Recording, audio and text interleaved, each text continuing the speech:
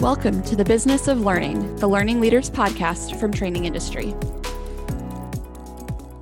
Hello, and welcome to the Business of Learning. I'm Taryn H. DeLong, Managing Editor of Digital Content at Training Industry. And I'm Sarah Gallo, an Associate Editor. This episode of the Business of Learning is sponsored by GP Strategies. GP Strategies enables people and organizations to perform at their highest potential, creating a world where business excellence makes possibilities achievable. Subscribe to the GP Strategies podcast, Performance Matters, where they interview industry experts and explore best practices and share innovative insights on topics like the one we'll discuss today. As we record this episode in January of 2021, the future of work has perhaps never been more uncertain. The coronavirus pandemic has shifted both how many businesses operate and how many employees do their job. To learn more about what the future workforce will look like and training's role in developing it, we're speaking with Keith Keating, Senior Director and Global Learning Strategist at GP Strategies. Keith, thanks for joining us. Absolutely. My pleasure. Thanks for having me. All right. Well, to get started, let's start with some definitions here. Future is a broad term. So, Keith, what do you consider the future workforce? It would be all of us. And I don't want to throw out an age bracket there because our workforce is working longer. And then on the other end of the spectrum, the future workforce really includes those who aren't even old enough yet to be working.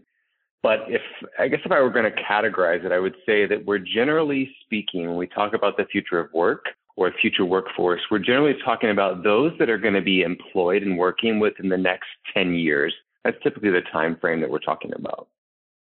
Great. Thanks for defining that for us. Now that we know what we mean when we say the future workforce, what skills will it need to thrive? The best summary, and I'll give you some details, but the best summary is our human skills. And so those are the skills that really separate us from artificial intelligence, from technology, from robotics. It's empathy, creativity, it's problem solving.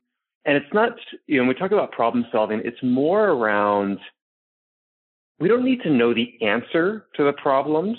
We don't need to be memorizing. We need to evolve from memorizing answers, especially in higher education. We need to be learning how to think critically so that we can solve whatever problem is in front of us. We need agility, adaptability, social intelligence, resiliency, change management, growth mindset. Really, the list could go on, but again, it's about our human skills, our higher order cognitive skills. Keith, I want to draw out one of the skills that you mentioned, and that's social intelligence. So we see a lot about emotional intelligence, which I think is definitely related to all the skills you were talking about. What do you mean by social intelligence? Is that related? It is related, but it's how we work with each other, how we listen to each other. So emotional intelligence can be about yourself and how you're reflecting on yourself and how you are reacting. But that social intelligence is how we act with each other, how we communicate with each other, how we build relationships. And the teamwork aspect is really important, especially as we think about the future workforce, is whether we're virtual or whether we're in person, we're still going to be working with each other. And we've got to have that intelligence around how do we work together as a group. Thanks. Do you see these skills shifting at all as things like remote work become more popular? How are these skills changing? That's an interesting question. I think that they're becoming even more prevalent, especially as we're relying and will continue to rely more on technology. The importance of focusing on those skills that really separate us, the skills that make us human, are what's going to empower us and enable us to continue to thrive or to be able to thrive in general. Thanks for elaborating on those skills. We've seen definitely an increased demand in all of these skills that make humans human. It's interesting to see how they become more prevalent and more important across organizations. So let's jump into how L&D can help the future workforce actually develop those skills. We can help them by creating a culture around lifelong learning and help them become lifelong learners so that we are constantly learning and evolving rather than thinking of learning as something that has a beginning and an end. It's something that is, you go online, you take a class, and you go into a classroom, or it's event-based. Learning is something that's going to be with us for our entire life. We should and don't really ever stop learning, but we've got to be more conscious of it. And so by creating lifelong learners, we can help our workforce be prepared for the future and help to continue to develop those skills. Additionally, within learning and development, we need to be empowering and encouraging and enabling learners to take control over their future. And part of that is an outcome of being a lifelong learner. And I would say the third is focusing on skills. And so skills, whether that's upskilling, reskilling, second skilling, it's a focus on skills instead of jobs. And some people use the term soft skills, but I'm not a big fan of that because they're not soft. The skills that we need to be focusing on are powerful. And so I use the term power skills. And within that skills framework is helping our workforce recognize the transferable skills that they have. Those are those portable skills that go with us wherever we go, regardless of our job titles. Skills like leadership, problem solving, communication, again, agility, adaptability, any of those skills that are really relevant regardless of our job title. And then really speaking about job title, we need to help the workforce recognize that they're more than just their job. They're more than just their job title. There's actually one study that I recently found that identified over 50% of the workforce create their identity from their job title. And that can really create a limitation on the self-belief that we have in what we can do or who we can become. And we look at what's happening or what's happened in the last year within the job industry and the millions and millions of people who have lost their jobs, therefore potentially lost their identity. We need to help uncouple that identity creation from job titles. Because at the end of the day, we're not constructs. We're not binary individuals that are represented by these job titles that we've been labeled. A lot of times you'll hear people introduce themselves as, I'm just a cashier. I'm just a sales clerk. I'm just a teacher. So they're already creating this limiting belief that they are just whatever that title is, but we are so much more than that. And so the question was, how can L&D help the future workforce develop these skills? We can do that by creating lifelong learners, by focusing on skills, and by helping our workforce recognize that they are more than just that job title. Their identity is much greater than that. I love a lot of those tips you gave, but especially the idea of soft skills being power skills. I'm going to use that. I definitely agree. Yeah, I definitely think also, creating that culture of continuous learning and upskilling, like you mentioned, is a great way to prepare our employees for the future. Well, now that we've defined the term future workforce and have discussed what skills it needs and touched on how L&D can help develop those skills, Keith, as we record this episode, how well do you think the current L&D industry is preparing the future workforce? I'm going to answer that on a scale of 1 to 10, but I'm going to preface it that I'm part of this. And so, I take ownership here as well as being in the industry, but I would say being very generous, we're at a 5 right now. I think we're doing okay. There's so much more, though, that we could be doing and we need to be doing to move that 5 upward. What makes you rate the industry as a 5? Could you elaborate a little bit on what that looks like and what it might look like to be better?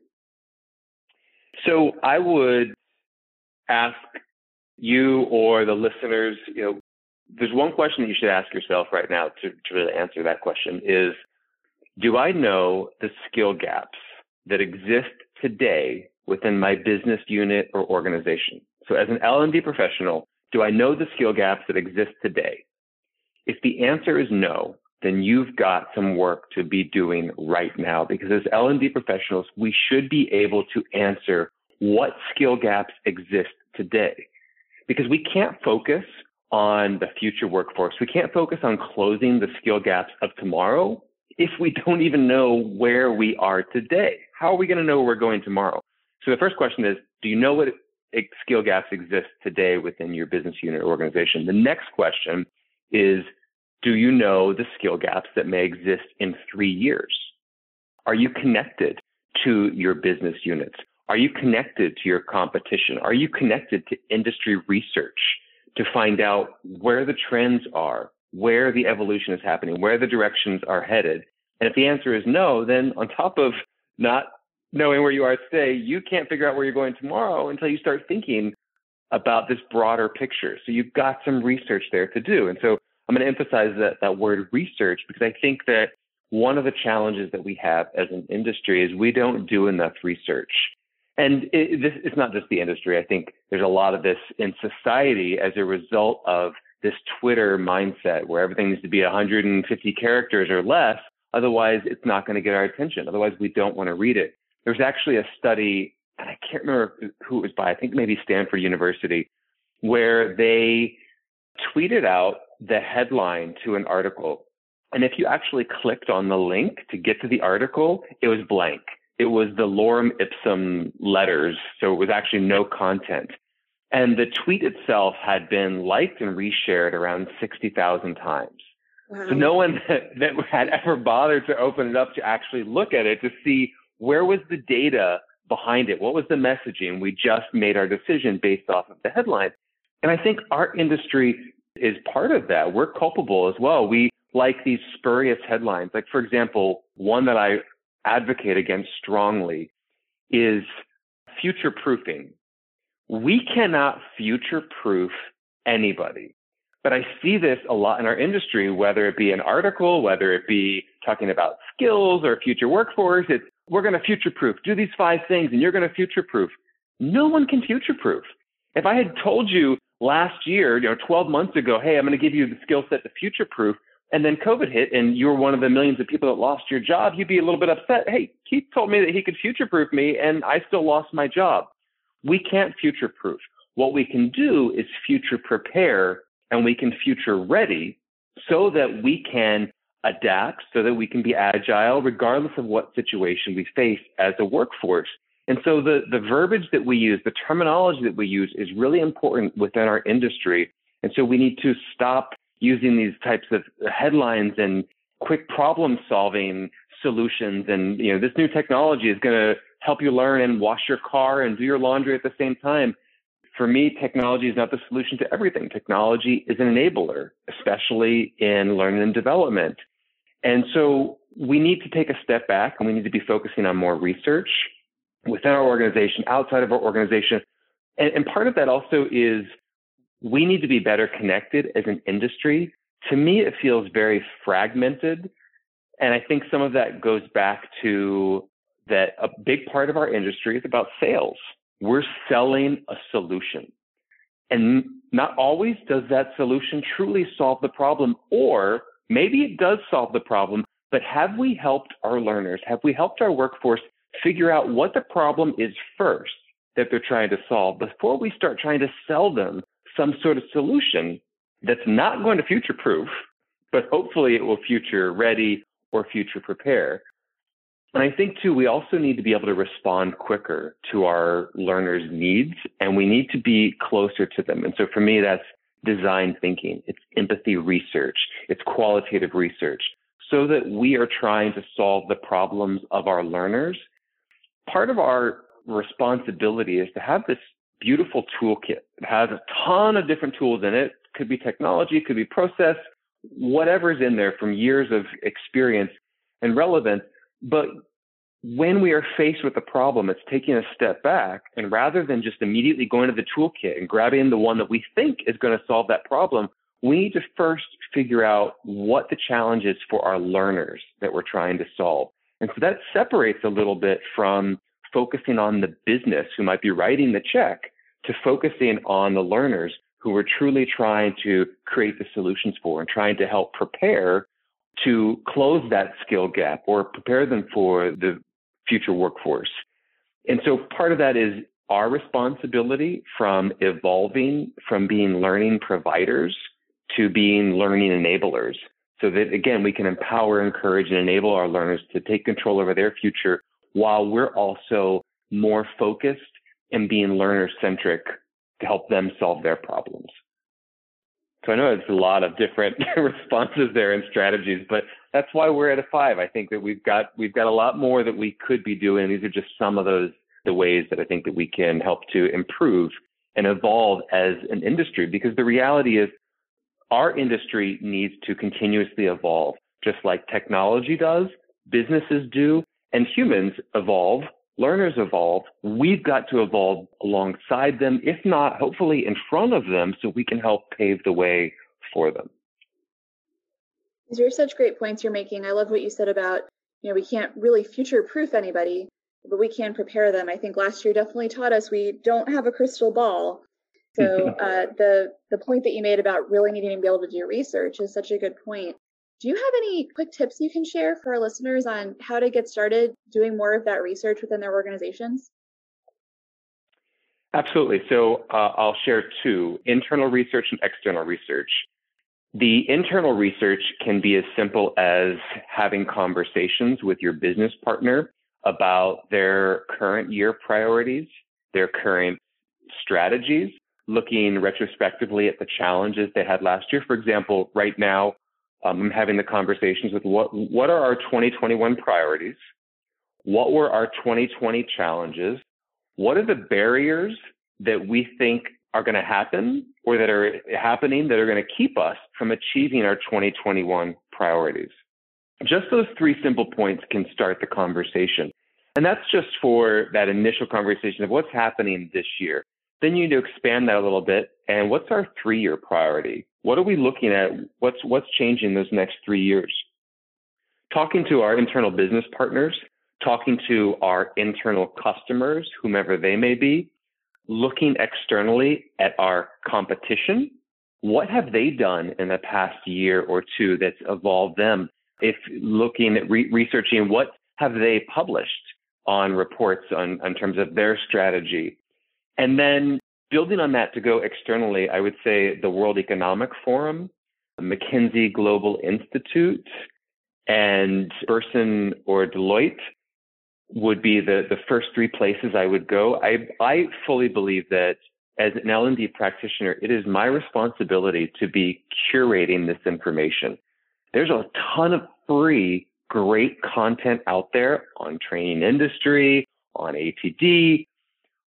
I like starting with the World Economic Forum because it is made up of such brilliant people across multiple industries, and they're not selling anything. They're completely agnostic. So for me, that's my first go-to a couple of times a year, just to look at what are they reflective on last year? What are they proposing for this year, for the next few years? And then I'll build off of that. So internal discussions and external discussions. One other internal discussion that we can have is creating a skills advisory committee. And it doesn't have to be anything complicated. It can be us from L&D, a business partner, a customer. It could be somebody externally. And we meet on a reoccurring basis to have the conversation about the 2 questions I asked earlier. Do you know what skill gaps exist today? Do you know what skill gaps may exist in the future? And we have a conversation and we facilitate that conversation. We pull in research from McKinsey, from Burson, from Deloitte, and we get a seat at the table, because that's one of the things that L&D has to do. We've got to be a more integrated business partner. And when I say that, oftentimes people will say, well, we don't have the opportunity. Well, make the opportunity. If a table doesn't exist for you to sit at, make your own table. And that's where the Skills Advisory Committee can come in, is you can make that own table, be the one that sets up this reoccurring meeting. It could be every 6 months. It could be each quarter, and invite these people and facilitate the conversation so that we can move from that passive role into that active role of being a thought leader, of being a partner to our organization, to our workforce, so that we can be a part of the conversation and even help drive the conversation to support our future workforce. Thanks, Keith. Those are some great tips. All right, so we mentioned earlier that 2020 changed a lot about the workplace, notably a widespread shift to remote work and remote learning. Could you talk a little bit more about how 2020 impacted the future workforce? It accelerated changes, but we already knew those changes were coming. We didn't know exactly how they were coming. We certainly didn't know that they were coming right now. But we have in the industry been talking about, we'll just focus on the biggest catalyst, which was virtual work. We've been talking about the desire for that, the need for that, the value of that. But then we also talk about all the reasons it could never happen. IT wouldn't allow it. People aren't going to actually get their job done. Businesses won't thrive. No one's going to be able to work at home with all those distractions. There was all these reasons why it couldn't ever happen. And then magically it did happen overnight. And businesses beautifully reacted to it. We have shown this resiliency. We've shown this agility, this adaptability. And so the question you asked is, how has it impacted the future workforce? I would say that it's only accelerated the changes that we already knew were coming. There isn't anything that has happened that we didn't already predict. It just was a lot sooner than we thought it was going to be. But I think that it has put a lot of focus on these human skills that we've been talking about, the agility, the adaptability, the resiliency.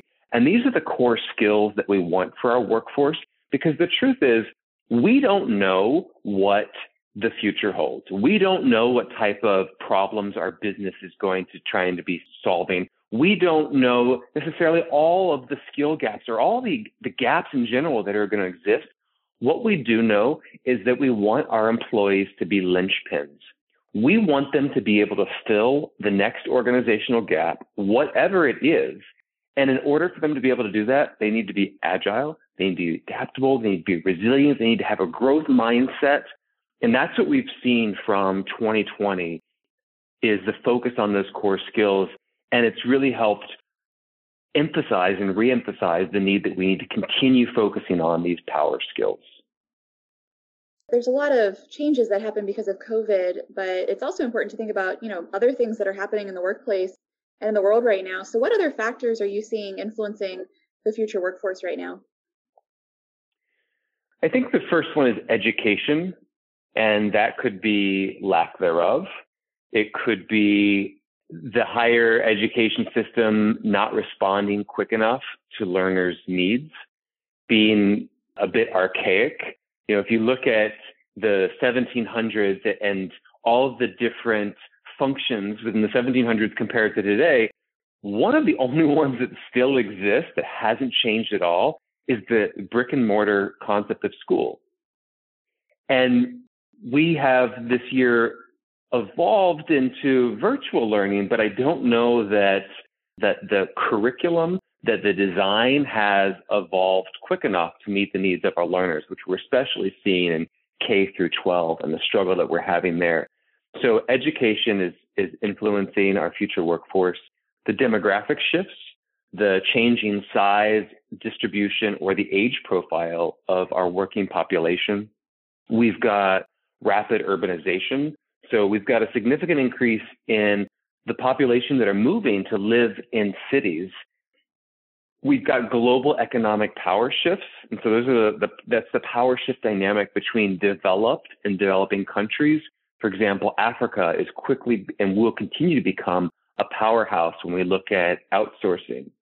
And then we've got robotics, automation, and technology. And that impact, that influence, as technology works beside us, as it augments us and augments our skills and the way we work, these are all different factors that we've got to take into consideration when we think about the future workforce and those influencing factors.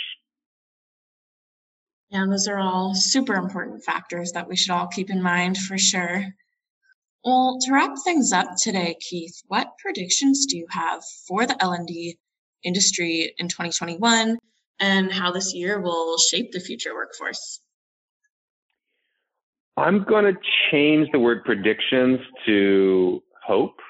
This is some hopes that I have for this year. I don't know prediction can be pretty limited or a little bit declarative. So my hope for the industry is that we can integrate more within our organization, that we can evolve and continue to evolve from being order takers to being trusted advisors. My hope is that we can continue to focus on transformational diversity and inclusion and equity, making our training more equitable for our employees. I'll give you an example. Tuition assistance versus tuition reimbursement. Tuition reimbursement, which most organizations have, is not an equitable opportunity of learning because it requires the employee to pay out that money first. And that makes an assumption that that employee can carry that cost for 4 or 5 or 6 months until that course completes, and then they turn in their grades and they get that money reimbursed. And so a lot of employees actually can't take advantage of that because they can't afford it, or some that do have to carry that balance in their credit card, which means they're getting those credit card fees each month until that gets paid off. Rather than tuition reimbursement, we need to have tuition assistance, which creates equitable opportunities so the company actually pays out that money on behalf of the employees. We need to be focusing, or we will hopefully be focusing on learning in the flow of life. And I'm hopeful about this because we've been talking about for a number of years learning in the flow of work.